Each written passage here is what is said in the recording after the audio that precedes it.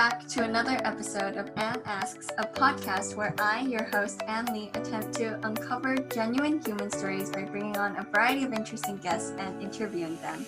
Today, the date of recording is July 14th, 2020, and I have a very special guest with me, Laura J. Michelle, who is a professor of history at UC Irvine and the president of World History Association, if I'm correct. Maybe you can introduce yourself a little bit, what you do and who you are. Sure. So I am a historian at a university, which means that some of my work is teaching classes to undergrads and some of my work is teaching classes to grad students. And a lot of my work is administrative. I had no idea that I was going to get a PhD and study for 8 years so that I could answer email for 6 hours a day. But that's a big part of what anyone's job is in today's world. I am a historian of South Africa. I'm interested in the first place in colonial interactions that took place in South Africa between people who came under the Dutch East India Company, but mostly weren't Dutch, but Europeans, and the indigenous populations of hunters and herders who lived in the Western Cape region. Oh, go ahead. I was going to say the other thing you said about me is that I'm currently president of the World History Association, which is a scholarly society that brings together university professors and high school teachers and students who are interested in world history. That's a great introduction. I personally, as you probably know, history is one of my great passions, so I'm honored to have you on this podcast. So thank you so much for spending your time talking. It's a pleasure to be here, and this is something I think is so awesome that certainly this technology was, like, people were doing things like this before the global pandemic, but I think we're doing it a lot more now, and connecting across borders and in ways we didn't before. So I think it's great. Yeah, definitely. The spending a lot of time alone at home, it inspired me to, I do have access to people across the world and even, down the street that I can call. And yeah, it inspired me to start this podcast. So I first wanted to ask you just generally about your career as a historian and professor. You already described your jobs, and what do you do on a daily basis other than answering emails? So in a broader picture, my work time is divided between research and writing. And as a university-based scholar, a lot of that research is published and printed. That I'm reading journal articles, I'm reading books, I'm reading things that have been published even from the 18th century, right, and bound, and they're easier to get at. So on a daily basis, I spend an hour or two trying to do that, or writing about what I'm reading, and a couple of hours a day preparing for class, writing lectures and thinking about assignments and structures for students so that they can, I hope, get a taste of doing the kind of work that I get to do on a regular basis. And then a couple more hours usually responding to students and responding to student work, which is a nicer way to say grading. How does one become a historian? What is the process behind and the different career options that you are met with throughout the journey? So if you're thinking about a university professor, the baseline qualification is earning a PhD, which is 5 to 7 or 8 years of study after finishing an undergrad or bachelor's degree in the US system. In the UK, or the English system, PhD is a much shorter endeavor. People doing it usually finish in 3 to 4 years. So that's something to think about for career trajectories. And if you want, I can talk a little bit about why a US or a UK PhD takes different times and what's involved. Yeah, sure.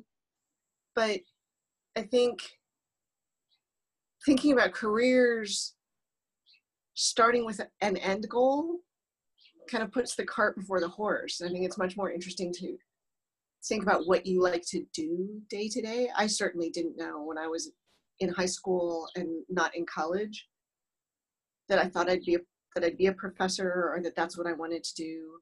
I was interested in history in the abstract, just liked old stories from elementary school even. Just, it was a form of storytelling for me, and it was a way of reading, and I just really liked to read. But when I finished college, in the US system, it's a bachelor's degree. My first job was as a hotel clerk at a ski resort, because I finished in December, and it was something to do, and it was fun.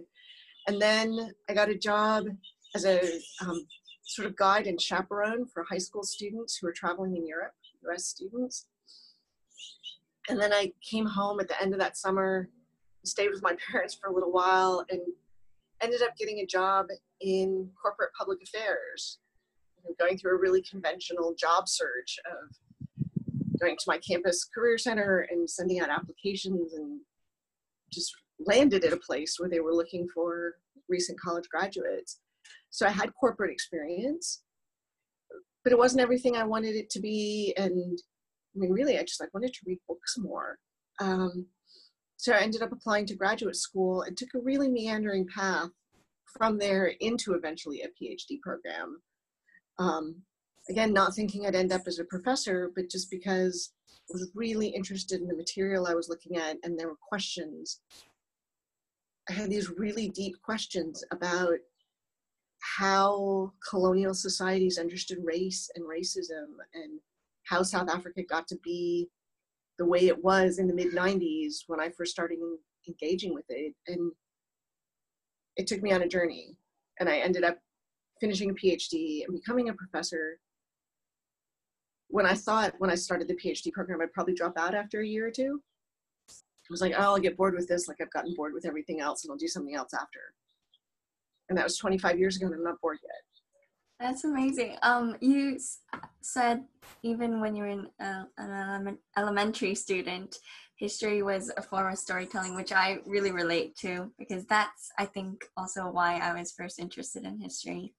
But do you remember a specific moment or specific time that you said, oh, that's like your first exposure to history, either as a concept or a passion, or even a potential life pursuit? As a concept, I think I was 7 or 8, and had the great good fortune of having a vagabond dad. He worked for one company his whole career, but they moved him every 2 years. And when I was at the end of being 6, we moved from the United States to Belgium. And for a little kid, this was magical. There was a castle within driving distance, like this old falling down medieval ruin with a tower, like turrets, crenellations. I was like, oh my goodness, like every fairy tale happened in that castle. And starting to have a sense that the people and the kids I was meeting had a past that was different from mine. So I guess I had this sense of a very visible past that I certainly didn't have from being in the suburbs of Southern California, which are all really brand new. And then when we moved back to the US 2 years later, and I started having more formal history at school, do Western Civ, and it's like, oh wait, that's familiar, I've been there. It wasn't something that was completely fictional or foreign. So I think that's how it happened. I was wondering, from your perspective, what do you think is the importance or significance of historians or history teachers, either in the past, now, or in the future? It's a big question, but... Yeah, no, it is a big question. And I think I'm going to leave aside the future part to start with. And this comes from having studied very particular kinds of African history in my education. I think historians are first storytellers, right? And every human culture tells stories about itself, tells stories about its origins. parents usually, in most cases, tell their children stories about the family and their place in the world to help make sense of that. And historians do that, modern historians, in a structured way with rules about how to apply evidence, and with a passion for asking new questions, not simply rehashing. Rehashing makes it sound small, and that's not what I mean, but going over an individual's history, but asking questions that relate to our larger community. And in a moment like ours, where there is an unprecedented global pandemic, and I think in lots of moments of crisis, we're tempted to throw up our hands. This is the worst thing we've ever seen. And it usually isn't, if you really think with evidence. And now we're living through a time that's really the worst we have ever seen. It's the biggest, it is the most deadly, it's the most widespread. And I'd go out on a limb and say it's perhaps the most controversial, because it has hit so many countries, and different countries have different forms of government. And so they've had different ways of approaching public health and managing how people interact with each other, how people move, how the economy moves. So having a set of people who have a skill set, right, who are used to working with contradictory and uneven and incomplete evidence, who are used to thinking with big piles of evidence and trying to synthesize it and make sense of it, is really helpful. You said something really interesting about when we examine the evidence of history, we realize that it's not really unprecedented. It's been seen before in the patterns of the past. But can we really predict the future with what happened in the past? Does history repeat itself? I don't think history does repeat itself. But I do think that we learn lessons from the past. Right, and I'm embarrassed to not remember the source for the quotation that those who don't learn history are condemned to repeat it, right? Which is not a presumption that history automatically repeats itself, but that if we don't learn lessons, and for me, I think in the United States in the current moment, one of the lessons we really need to learn is the consequences of exclusion. And that when one group of people tries to exclude another on any basis, the result's never good. And we can look back historically and see that it's not good. So does that mean that people won't keep prejudices of one form or another? No, I think it's ingrained in human nature. And it's a very cynical look, but I don't think just learning history is going to help that. But for people who are willing to look at evidence and try and imagine different outcomes, history has the possibility for giving us some lessons. Also, speaking of the current climate and everything that's going on, especially in the US, what do you think some of the main concerns or interests of historians or even teachers are right now? At least for you. Yeah, inclusion, right? But I think Black Lives Matter has hit a button, a popular zeitgeist button in the US in ways that previous generations of similar messages haven't hit home with as deep resonance or with the same kind of emotional impact among the mostly white political policymakers, and amongst a really diverse American public. I think people who aren't white are finding louder voices, and many people who are white are for the first time understanding what it has meant to be ignorant of the day-to-day conditions of people who aren't like themselves. And I'm on a lot of social media, or part of a lot of social media groups, Facebook groups, Twitter groups, Slack channels, different ways of communicating with teachers, college teachers, high school teachers, elementary school teachers. And I think partly it's it's history teachers or social studies teachers. I'm not talking to a lot of math or science teachers, but everyone is now paying more attention than they ever were to how do we recast this lesson to make it more inclusive? How do we ask a different question that doesn't presume that one group becomes dominant, or that doesn't project the presumptions of a dominant group? Just because this group has the power doesn't mean it has all the answers. And that hasn't been central to every teaching conversation I've been involved in until this June. Speaking of teaching, I've had plenty of student perspectives on what it was like to teach during COVID-19, but what is it like from a teacher's perspective? It's mostly sad. I stay as a teacher because I really like the human interaction. I like getting to know the students.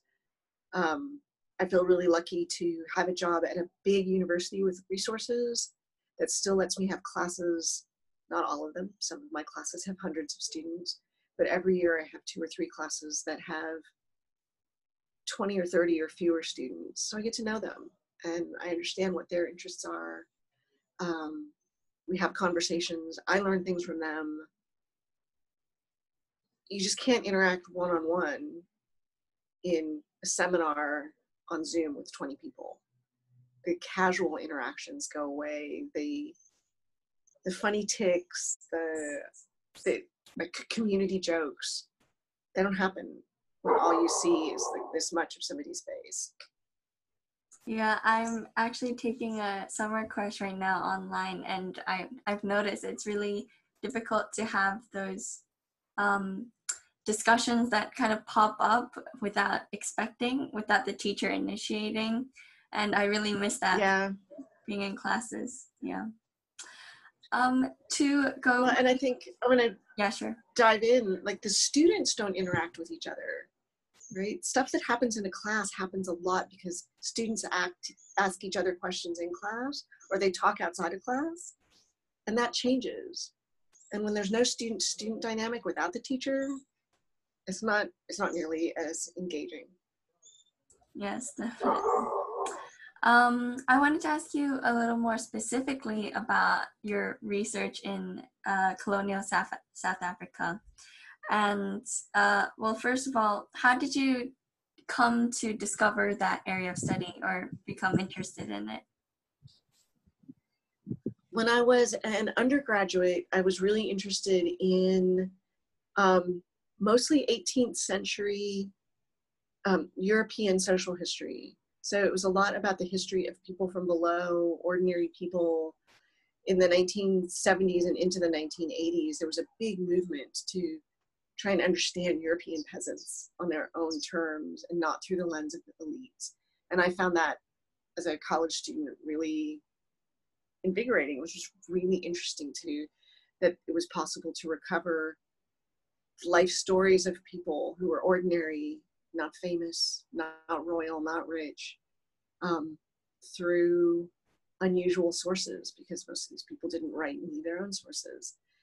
And then because of my work experience in the politics of the late 1980s, which anti-apartheid politics around the world about South Africa, I got more and more interested in South Africa and ended up with an opportunity to travel there. And the place blew me away. It just captivated me. And there was so much diversity. As a white American in South Africa in 1991, I had all kinds of opportunities. I could talk to white people, and they were interested and engaged, and sanctions were just starting to fall away. So there hadn't been a lot of international visitors before. I could go to Black communities and talk with Black folk in South Africa in ways that white South Africans couldn't. people would be very suspicious of me until I said that I was from the US and had come to learn about their culture. And oh my goodness, we didn't think a white person would be interested in us. And actually there were plenty of white South Africans who were also interested, but there was, in the experience I had as a student at that point, there was a lot more tension there, and I felt like it was easier as a foreigner to move through that. And I found, once I had like a couple of years and doing other things, and then I was in a graduate, finally in a PhD program, and it seemed like it was kind of possible to do some of this work that had interested me as an undergraduate on sort of base level demographic social history, but on the peasantry of South Africa, which for the kinds of documents that were available to me ended up being the colonial peasantry, the peasantry of white people and not the peasantry of Black folk. I got really interested in the record keeping of the Dutch East India Company, which is voluminous and tells lots of stories about settlers, about their land claims, about the slaves and the indigenous indentured people who came to work for them. There were lots of layers and prisms to work through. I'm trying to understand, for example, what it means to say I could understand anything about the lived experience of a Khoisan, an indigenous South African individual who didn't leave her own record. I know that she existed. I know she was a mother. I know how many children she had. But I'm seeing this through the record keeping of a colonial company, right? So those layers are deep, and it was a perplexing puzzle that still interests me to try and understand.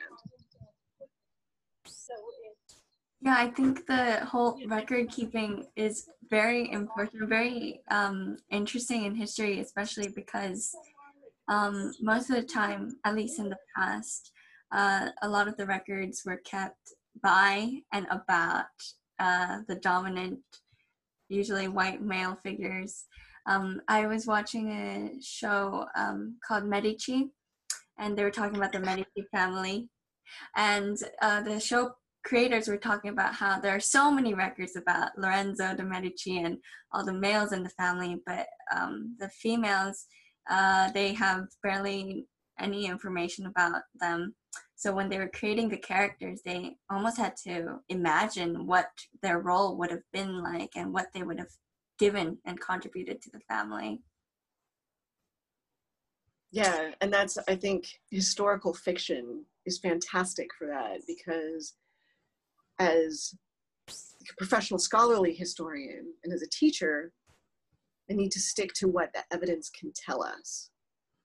But sometimes speculating about what the evidence doesn't tell us is so tantalizing. It makes it human for us in ways that just the facts don't always. Also, I'm very interested in the research process that you talked about, like you even traveled there. I was wondering, how did you find your sources and go through that information? I bet it must have been like a lot to unpack. Well, the way of finding sources for most historians comes from reading other historians. And so as I started as a graduate student, I was very carefully reading books that I admired and looking in their footnotes and seeing, okay, they're using this set of shipping records from the Dutch East India Company, or this set of Council of Policy meeting minutes, right? This set of correspondence.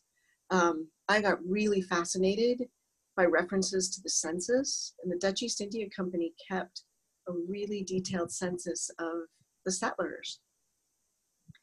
When we think about the 18th century, right, South Africa was a slave society and had chattel slaves like the United States did. The settlers weren't actually free. Certainly they were freer than the slaves, but they had obligations to the Dutch East India Company. There were limitations on what they could do, on where they could move around. Our 21st century sense of citizenship and freedom just didn't apply.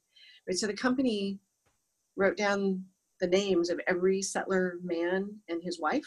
And this is how they, like every household was named by a man. His wife's name was there. Very interesting coming from the US, where historic and out of an English tradition, where when women get married, their surname becomes their husband's surname. In the Dutch tradition, women kept their family surnames. So already I had records of 2 family people. They would count the number of children, right? So I didn't know the children's names, but then I could go to birth records and say, okay, in this year, this family had this many children, this many boys, this many girls.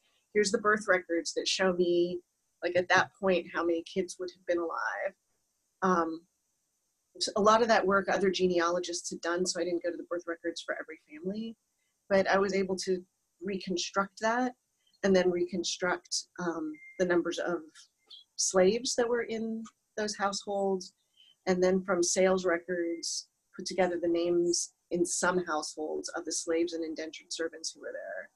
So it's this, I mean, it took years, 3 years really, of working between records in South Africa and records kept in the Netherlands, and keeping spreadsheets. I had these fantastic old Lotus 123 software that died before you were born, the predecessor of Excel, these spreadsheets and just tracking people's names. Again, just like puzzle solving. Yeah, that sounds just like what a detective would do. That's so cool. How did you find those birth records? Was it like available in your library, or? It's there. Yeah, they were at that point available, through church records in South Africa. Wow. A lot of these kinds of records are available online now. Not all of them, but a lot. But when I was doing this work, starting in 1995, 1996, it was all just these big, thick 18th century books bound in beautiful leather, paper falling apart. The paper's old and kind of moldy. There's crust and gum on them. And I would often sit to read with my hand like this against my face. This podcast you can't see, but my hand up against my cheek. Yeah. And then I would take my right hand, because right-handed, and I would turn the page, and the handwriting was awkward and cramped and hard to read. So hold up my head, putting my hand on my cheek, and read for another 10 minutes, and then reach out and turn the page. And I got the worst kind of like pimply acne down the side of my face, because I was putting this 200-year-old mold on my face. Right? And I think it's so much harder for graduate students coming up now, because there is much more pressure for them to get done quickly, right? And I had this luxury of sitting for 3 or 4 months at a time, going to the archives every day and just reading these old ledgers, taking my notes and trying to make sense of a world that has since disappeared. I actually, one of the first times I actually really fell in love with history is when I was in a Renaissance course. Actually, it was at Stanford, but it was by Johns Hopkins. And I was looking, we were given access to the Stanford Green Library, and there was a rare books section with all the Renaissance tomes and all of the elaborate books, and we weren't allowed to go through them as you did, but just looking at them and seeing just even the notes that people wrote, it makes history feel so alive and tangible. It does. Feeling. Yeah. I was wondering, when you look through all the records, what did the records tell you about life during that time, or how did the records prove helpful to your research? Well, it helped me construct households, right? I started getting a sense of how many people were living on individual farms. I had a sense of the material life and culture of these households, which in some cases were pretty fabulous. I mean, one like frontier household, so it was 8 days travel by ox wagon away from Cape Town, which was a small port city at that point. Some stone buildings, but not a lavish place itself. Right, and so you get in an ox wagon, you travel for 8 days, and you go out to a farm where, again, there weren't a lot of buildings. There, in some cases, wasn't a lot of furniture. Some of the other European travelers who'd been there talked about how rudimentary these households were, and that they weren't really like Europeans because they didn't have proper chairs and tables, and they sat on the floor. But some households were accumulating and making tables and chairs, and one household had 13 dozen porcelain plates. I mean, and then I know that the parents of the wife of that household, when her father died, there was a household inventory, and they had a few pots and pans, and nothing more that was inventoried in that household. And so by the time that their daughter was herself a grandmother, she lived in a household that had furniture and 13 dozen plates. I mean, who needs 13 dozen plates? So clearly something was going on. They had a lot of people around. I still don't know more than that, but those are the sorts of inferences that I could see over generations, that some families were accumulating wealth and getting richer, that other families didn't, that it wasn't happening for everyone, that by the time this family that had 13 dozen plates, some of their neighbors still had very few European material possessions. One of the things that's sparking the research I'm doing now is that in the inventories of these households, there's hardly ever discussion of African material culture. And yet they had African people working for them. And I mean, there must have been other things that the officials who were in charge of making the inventories didn't see those as valuable, so they didn't write them down. Because there was no death tax, no dividing it up among the heirs. Yeah, back to the record keeping thing about who's in charge and what they get to write about. But that's so cool how you can tell all of that just from the records, because it seems like it really makes it feel like those people in the past were real people, and it makes you realize that they had, their own interesting lives. Yeah, and their own struggles, right? Yeah. Somebody had to figure out what they were going to eat, and somebody had to cook it, and someone had to serve it. Yeah. But also, I think South African history specifically is very interesting because of the different ethnic and cultural diversity, especially during the colonial era when there was so much interaction between even Europe and Asia, and just colonialism itself, the conflicts and cultural blendings that are involved. I was wondering, what can you learn from that time period and place, and maybe apply it, or just what can you learn from there and talk about it now? Well, I think, to me, that diversity is part of what drew me to stay engaged with South Africa, that it's not a single colonial history. And as an US citizen, I'm embarrassed to say that it wasn't until I was in my 30s and in a PhD program that I really started to understand some of that about the US, right? I had been interested in history for a long time, but hadn't formally studied a lot of US history. And I thought of it very much as a sort of 13 British colonies, and people moved west. And that's an appalling position to take for someone who spent most of my childhood in California, which, if we're going to start its colonial history, starts with the Spanish and then became Mexican, and only later became an Anglo colony of the new United States. And that history wasn't something that was really brought to my attention or that I paid attention to in spite of living in Southern California with mission-style buildings all around. Yeah, we knew it, but I still thought of U.S. history as a very Anglo thing. And that's a disgrace and a tragedy. It's a little tragedy, but now that I'm a teacher and an educator, I can try and shape that story differently. And it's one that I have seen playing out in South Africa, which, you know, in 1991, when I first went, the general story of South Africa was very much one of Dutch dominant colonialism. And these other stories weren't brought to the surface. And it's been very interesting to watch as a non-citizen, but very interested observer. How does a country going through a dramatic transformation, like South Africa did in 1994, and start to revise its own history curriculum?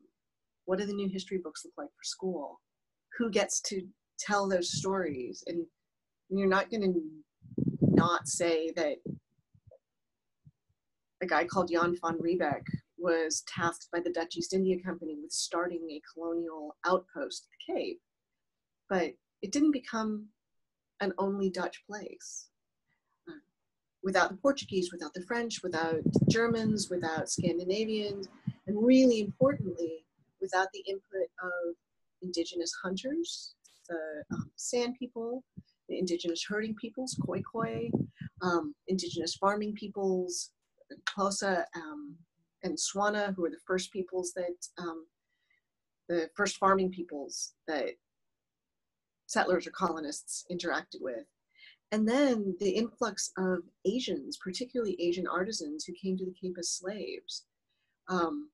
South African cuisine, South African music, the Afrikaans language, all of that would be dramatically different without Asian input. And that's a story, I mean, that's a totally fantastic world history story. That sounds very similar to what America is today, just this hub of so many different cultures that makes it unique. And without one of the any people in it, it wouldn't be the same. It wouldn't be the same, but it's still too easy in the United States to tell a story that is about 13 British colonies and Anglo domination and the overbearing significance of white people. And it's a more interesting story if everyone else is part of the story. Also, one thing I wanted to ask you is, next year I'm taking a high school course, AP Research. And I was wondering if you had any advice for high schoolers approaching this kind of almost like a college course where you do your own research and you do firsthand research. Some people might conduct studies even. How to approach it, what sort of methods there are, and advice on formulating ideas or even writing? Well, that's a big question. It's a huge question. And I mean, I think the first thing, which you seem to have a handle on, Rin, is to pursue what interests you and not do something because you think other people will appreciate it or that's the topic a college admissions committee is looking for. You can only find your own way in life by pursuing the things that interest you and following your own passions. Asking questions and talking to people. I think, again, advice that I give a lot that I was given and never took as a young person, to reach out and talk to people who are a little bit further along than you are in the path, to talking to people who are much further along in a path you think is potentially interesting. As you're doing the research, don't be afraid to reach out to people who have more expertise than you and ask for advice, suggestions. If you're pursuing a history topic, I don't know if you would or wouldn't, but interested. Yeah, I am. You'll read some secondary sources, hopefully by people who are still alive and working. And in the world of email, a serious question to the author of a book is one of the greatest compliments you can pay that author. And say, I really appreciated what you did here. Can you tell me more about how you found out this piece? Can you give me, when you asked earlier about how I found my way into certain documents, it was talking to professors at universities all around the world who had worked in those records to ask them before I went, well, you know, what's your advice? And how much time do you think it will take me to work through one volume? I mean, no one can exactly answer that question. But a lot of what I found because people pointed me to it, not because sometimes I got lucky breaks, but it's that conversation and the forming of community, I think, that really makes for a successful research enterprise. That and good notes. Thank you.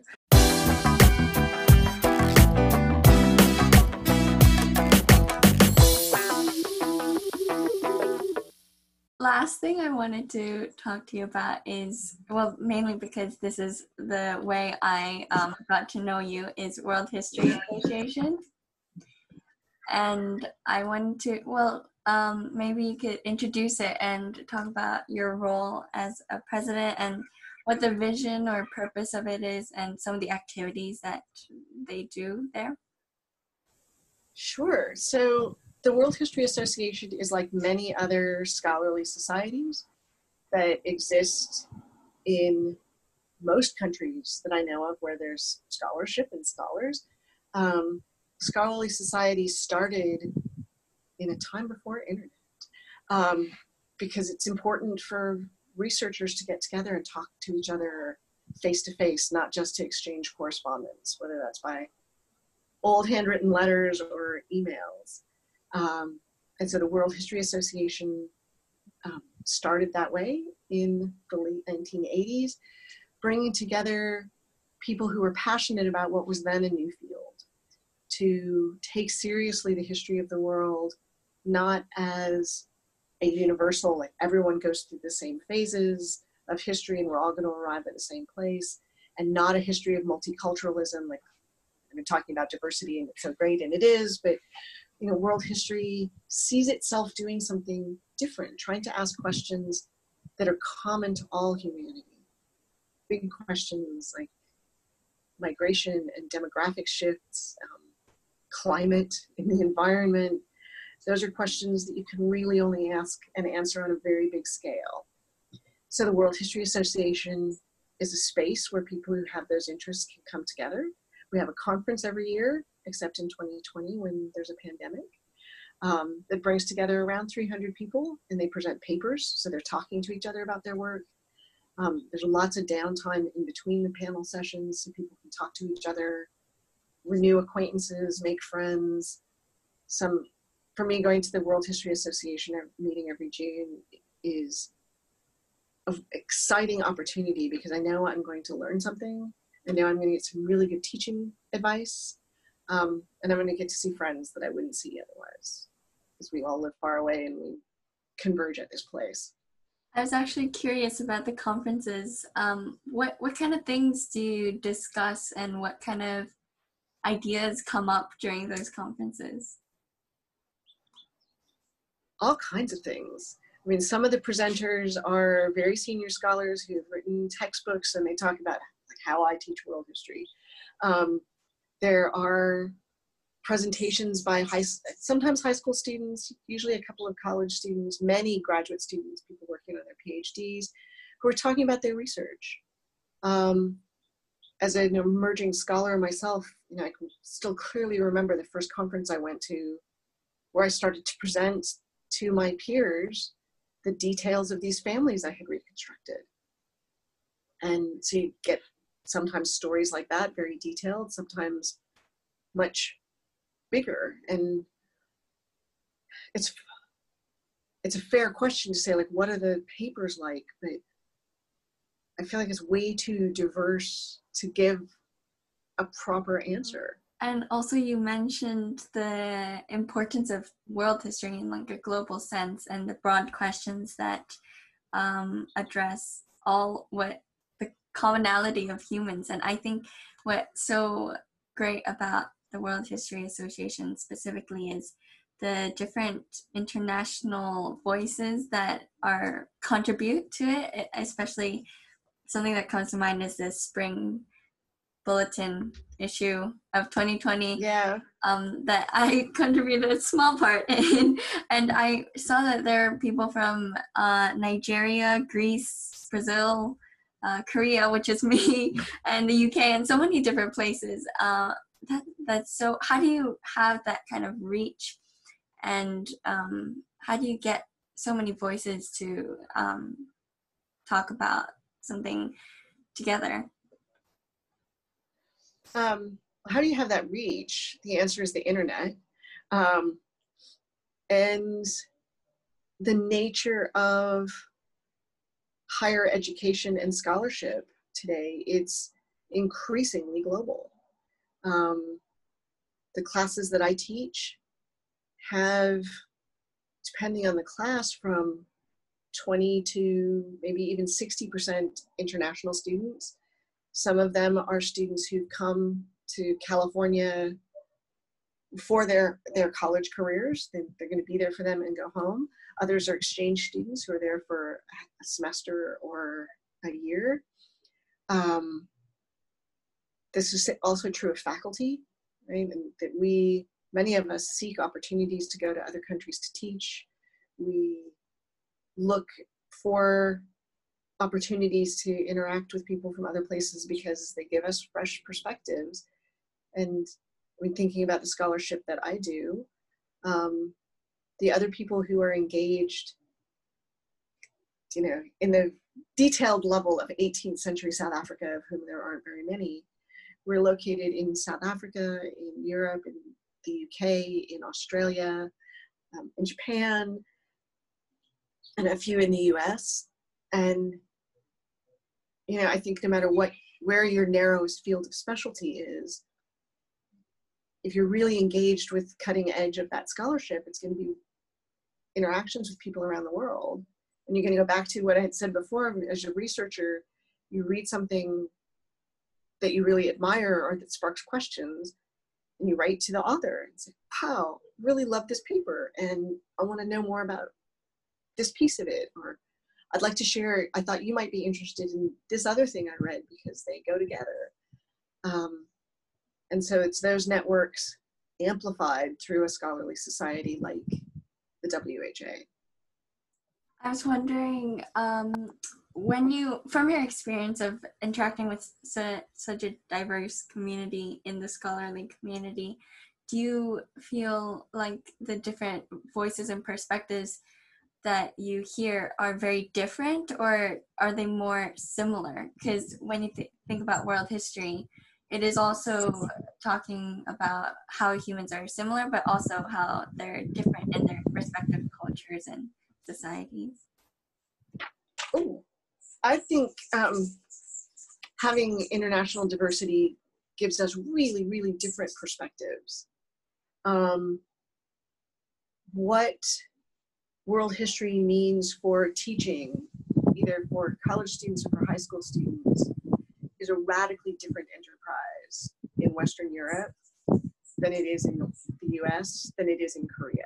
And I'm picking those places because I have very specific scholars and contacts in mind there. And even in Western Europe, there are huge differences between these practices in Germany and in France. And there's a lot more enthusiasm in Germany, and a particular kind of skepticism and critique that comes from France that's really, really useful for everyone to hear. It's really interesting how the topic of COVID can reach different fields, because I think on the news, we especially hear the voices of scientists or health professionals.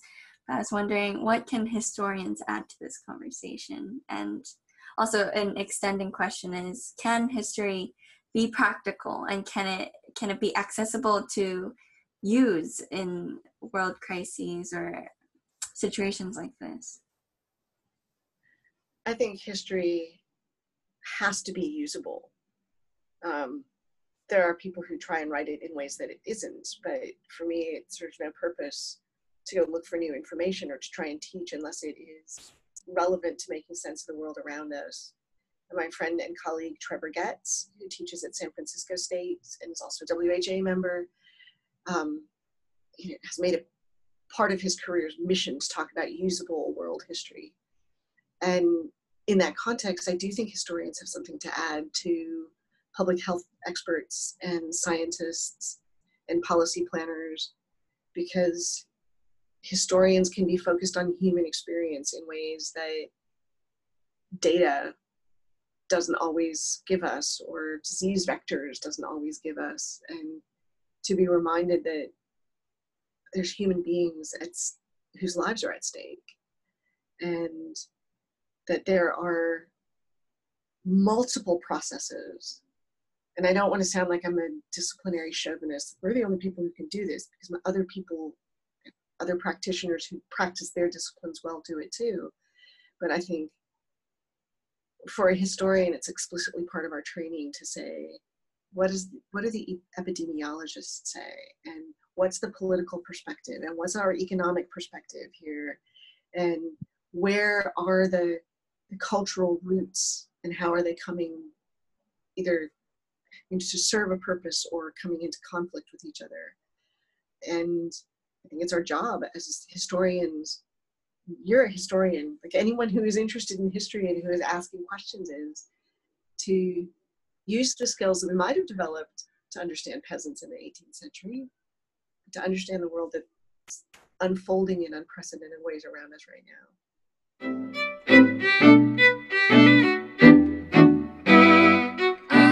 The last thing I have before you go is the segment that I do with all of my guests, called A Few of My Favorite Things. Okay, the first one is kind of easy. What is your favorite place to travel, especially as a historian exploring the world?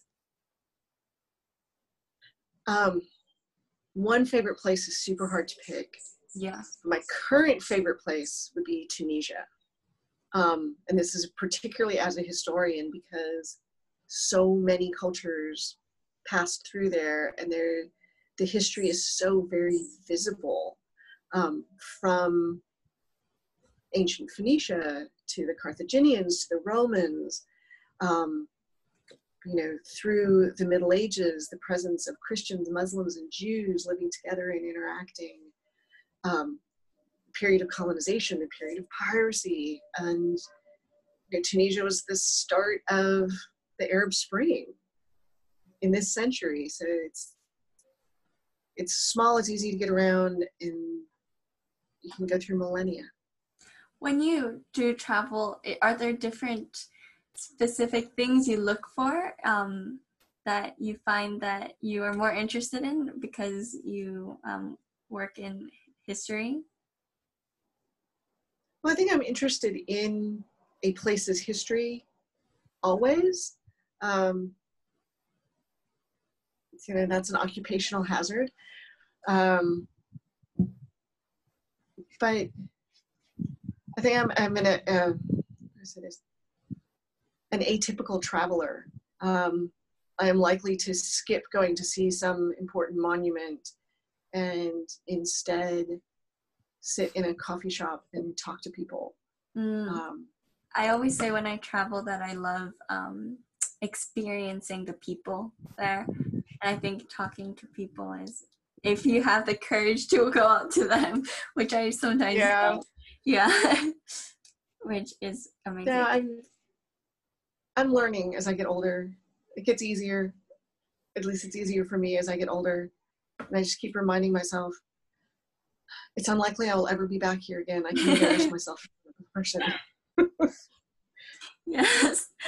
Okay. The second one is if there are any assumptions about people in your field or just scholars in general that you love to disprove or prove wrong. I think it's way too easy to think that history teachers are uptight and nerdy, very dusty old people. And I'd like to think that some of us are fun and dynamic and get out and see the world. Yeah. Okay, last one is, are there any, is there any material, whether it's a book, a movie, show, article, etc., that you would recommend to someone, especially a young person like me, who's interested in history and would like to, dive into something like that? Thinking about this, okay, 2 answers to that question. Okay. And one, you already mentioned the Medicis, but I don't know if you've seen the Marco Polo miniseries. Oh, I haven't. Which is totally fun. I mean, it's not, again, the Medici is not completely historically accurate, but it's a fantastic evocation of time and place. And he troops up and down the Silk Road and does things that Marco Polo didn't really do, but it's a great story. And then a little more seriously, there is a podcast called Slow Burn from Slate Magazine in the US. And the first 2 seasons are, the first season is about the Watergate scandal in the US, and the second is about the Clinton scandal and the Starr investigation and his alleged, clearly proved affair with Monica Lewinsky.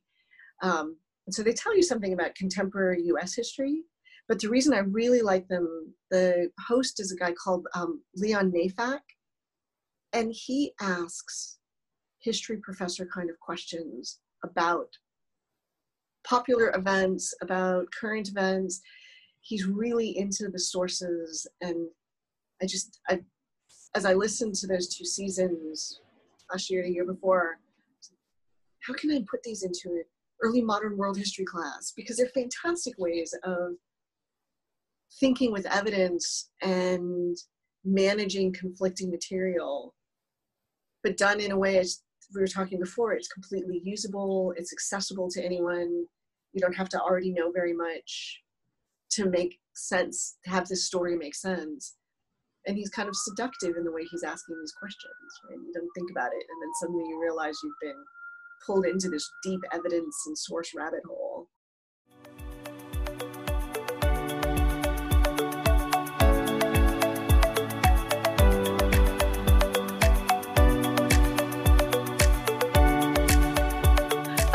Well, I would encourage people to follow the WHA on Twitter, which is @WHA Tweets, because we're doing lots of new, different things this summer, and there's activities and events online to sign up for.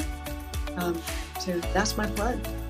Feel free to contact us and send us any feedback, questions, or requests on Instagram @AnneAsksPodcast and Twitter @Anne_Avenue, and leave a comment on any platform that includes the comment space.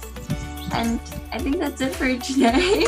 I hope you'll stay safe and be in contact. I get to stay home in my pretty yard. Yes. Thank you so much. All right. Thank you. Bye. Bye.